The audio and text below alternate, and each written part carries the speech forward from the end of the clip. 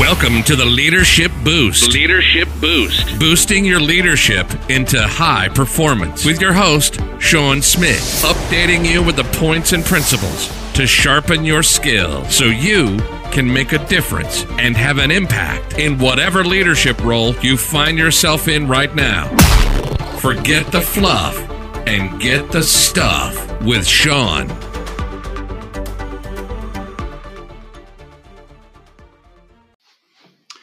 Powerful communication doesn't just happen because we speak. Powerful communication is not monologue. Powerful communication is the simple art of being able to communicate with clarity, with focus, to communicate clearly your ideas, what you see, your vision, what's in your heart. But communication is also the simple ability to listen intently, to listen presently, to listen without distraction. Simon Sinek said the value of emotions comes from sharing them, not just having them. Communication, simple communication, is the art of listening, but not just listening for anything. It's listening on purpose. And one of the areas that you can really focus on in certain situations is listening for emotion. Because the value of emotions comes from sharing them, not just having them.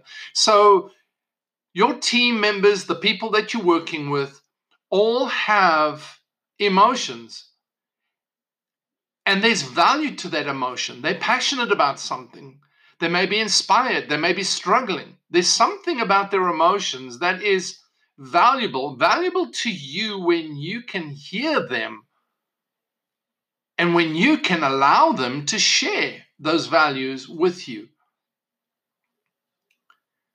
Somebody said when you are listening to somebody completely, attentively, then you are listening not only to the words, but also to the feeling of what is being conveyed, to the whole of it, not part of it, to the whole of it, not part of it. So when you intently and presently listen, have you ever sat in the office where somebody is busy with their phone or busy with their laptop, or they're distracted, they're looking at other things, they're watching what's going on around you rather than listening to what you have to say? It's distracting for you, first off, and secondly, it just leaves you feeling like disengaged. I don't want to say anything to you if you're not going to listen.